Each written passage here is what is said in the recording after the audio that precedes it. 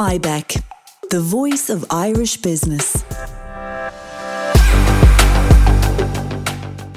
And you are welcome back to IBEC's podcast. In this episode, we are joined by IBEC Chief Economist and Head of National Policy, Gerard Brady, and IBEC economist Hazel Ahern-Flynn. They provide an immediate reaction to Budget 2023 and analyse what it means for business.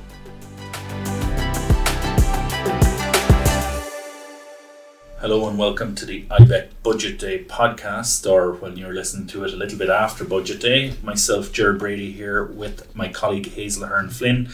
We're going to look a little bit about the key wins for business in the budget and the things that maybe didn't go so well on Budget Day. But first, just to talk a little bit about where we came from for this budget. Ultimately, Hazel, the government have managed to do three things at once, which is very hard to do as a government. Firstly, they've spent 11 billion, probably the biggest non-COVID budget in the history of the state. They've at the same time managed to put 6 billion over the next 18 months or so into the National Pension Reserve Fund, as it used to be called, or now the National Reserve Fund. And they've managed at the same time to run a budget surplus. So they have both put a massive amount of money away, spent a massive amount of money, and put, been able to run a budget surplus. And in the same week where we've seen the UK fiscally challenged, that looks like a mighty feat. What has allowed them to do that over the last while? Yeah, well, as you say, it's a fairly impressive trifecta. I suppose the key difference between ourselves and the UK at the moment is we're coming into this budget with really bumper tax receipts, particularly corporation tax, and also some really significant increases in income tax receipts. And those things together, along with the kind of the momentum and the resilience that we've seen coming through from the Irish business model, means that the government's been in a position to have a really broad and really expansive budget and meet those other goals. And if you look at the numbers today, the Department of Finance are saying relative to 2019, so before COVID, total tax receipts are up 23 billion. Almost half of that is corporate tax, and much of the rest of the other half, about 17 billion out of the 23 total, is corporate tax or income tax, and half is probably corporate tax, about 10 billion or a little bit more than it. So it's this massive tax influx, which has come from, I suppose, mostly the business model, and a lot of it paid by our own members, which has allowed the government to both protect the economy to a great extent, although not fully. Nobody will be fully protected by this budget, unfortunately, because of the rate of inflation we're seeing, but do significant material things to try and protect households and businesses, to still run a surplus, and at the same time to be able to put money away if we need more into next year. So it's probably a good place for them to start, to be in such a position of strength. Could you talk to us about, I suppose people listening to this podcast will want to know what's in it for me. What are the kind of key wins that we saw in the budget today?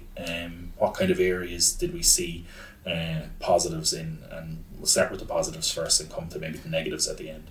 Yeah. On balance, I think there are probably more positives than negatives that you could take away from today. So one of the biggest ones, and probably a lot of the focus is going to be on it, is a large package of 1.4 billion in energy supports for businesses, and the benefits of that is that it's they're going to be very broadly applied, so they'll be applied quite widely to main schemes, and the benefit is that it should capture businesses kind of across size classes and across sectors and industries. Beyond the energy supports, we've also seen some significant improvements in terms of income tax here. So something IBEC would have long been calling for is an increase of the entry point to the higher marginal rate of taxation, and we've seen a fairly significant increase of that up to 40,000 in this year's budget. And probably a key point there as well is that a lot of that change in income tax was needed, because if people didn't get that increase in the entry point, you would see a lot more people in the top rate of tax next year. Then it becomes a major issue that effectively they're seeing tax increases by stealth if they hadn't got those increases. So those increases more or less offset what inflation is going to do to people's pay packets, and therefore to kind of the tax and the amount of tax that they pay. So the government is giving back the tax they otherwise would have collected in a way. Yeah, and it prevents people sort of inadvertently drifting with inflation into that higher rate, and it also brings us a little bit more in line with the income tax systems of some of the other EU countries we've been competing with for labour. So in other areas where we look at the kind of longer term stuff beyond the emergency piece, and on energy and the income tax side, what are the kind of longer term economy building and growth building kind of measures that we saw in today's budget? Yeah, well, we've seen some movement on housing with the extension of Help to Buy. We have seen a fairly significant increase in spending for education, skills and innovation, and that would be a key kind of longer term strategic issue for the country. And then we've also seen some expansions, and in some cases just some tweaks to some of the existing supports for businesses, in particular SMEs. And childcare as well is probably an area where we've seen, probably out of the longer term measures, the biggest win today from both a societal point of view, obviously, but also from a business perspective, because childcare is one of those things that members come back to again and again, stopping talented workers coming into the labour force or staying in the labour force. Probably in the region of 180 million today extra for childcare. So that'll be really material for people's costs as well. On the downside of what we saw today, there probably wasn't a huge amount of negatives for business. I guess the negatives all came before the budget in terms of the economic context of where we entered this from. But what did we see that were kind of the minuses on the other side of the ledger for the business community today? Yeah, well, I suppose the big one that a lot of people would have been looking for is the retention of the 9% VAT rate for tourism and hospitality, and unfortunately that's set to end in February of next year. Now, unfortunately for the experience economy, that's a set of companies that are like everyone, facing some significant costs in terms of energy costs, and at the same time would have relatively tight margins to be absorbing some of the kind of cost pressures that we're seeing at the moment.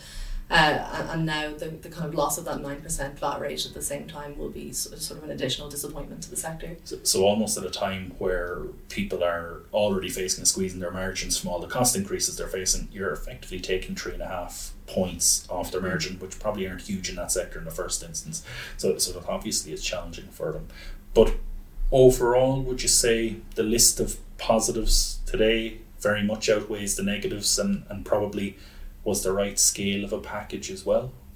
Yeah, I think so. I mean, given the kind of backdrop that you ran us through there, and given the sheer kind of number of demands on this budget, I think you could say it's actually striking quite a good balance. It is a shame about the 9% rate, but we've seen some fairly significant improvements in terms of energy supports, in terms of propping up consumption, and in terms of dealing with some of those longer term issues like childcare and housing and innovation. And then finally, I suppose, if we move into next year, the government have obviously already committed a huge amount of money, but they have left themselves some space, both in the National Reserve Fund, as they're calling it now. They have 6 billion there that's squirreled away. They have a surplus this year of 1 billion and 6 billion next year. And then on top of that, there are temporary measures over this winter that will expire mostly in the early part of next year, of almost 4 billion in the budget. So if the government later next year need to come back to it, the key point, if the energy crisis continues, the government have left themselves breathing space to be able to do more throughout next year, effectively, right? Yeah, that's right. And I think the watchword of the last couple of months and over the next year has just been kind of uncertainty. And given that uncertainty, it's very prudent that the government has given itself the space to respond as needed. As you say, a lot of these supports, at least as they're set out here, wind up in spring of next year. But there's a possibility that additional supports are going to be needed going forward. So to summarise, I suppose the view from today is there's a lot of positives. That many of them are dealing with a really difficult backdrop. There are some negatives, but more or less the positives well outweigh the negatives in the measures that we saw in the mix of them. And crucially, we have this kind of reserve, I suppose, of resources, and the continued strength of the business model has continued to pump tax in to the system, which will allow us to do things differently, I suppose, than a lot of other countries as we head into 2023. And we hope that you enjoyed this latest episode. To read IBEC's full Budget 2023 submission, visit ibec.ie/budget 2023.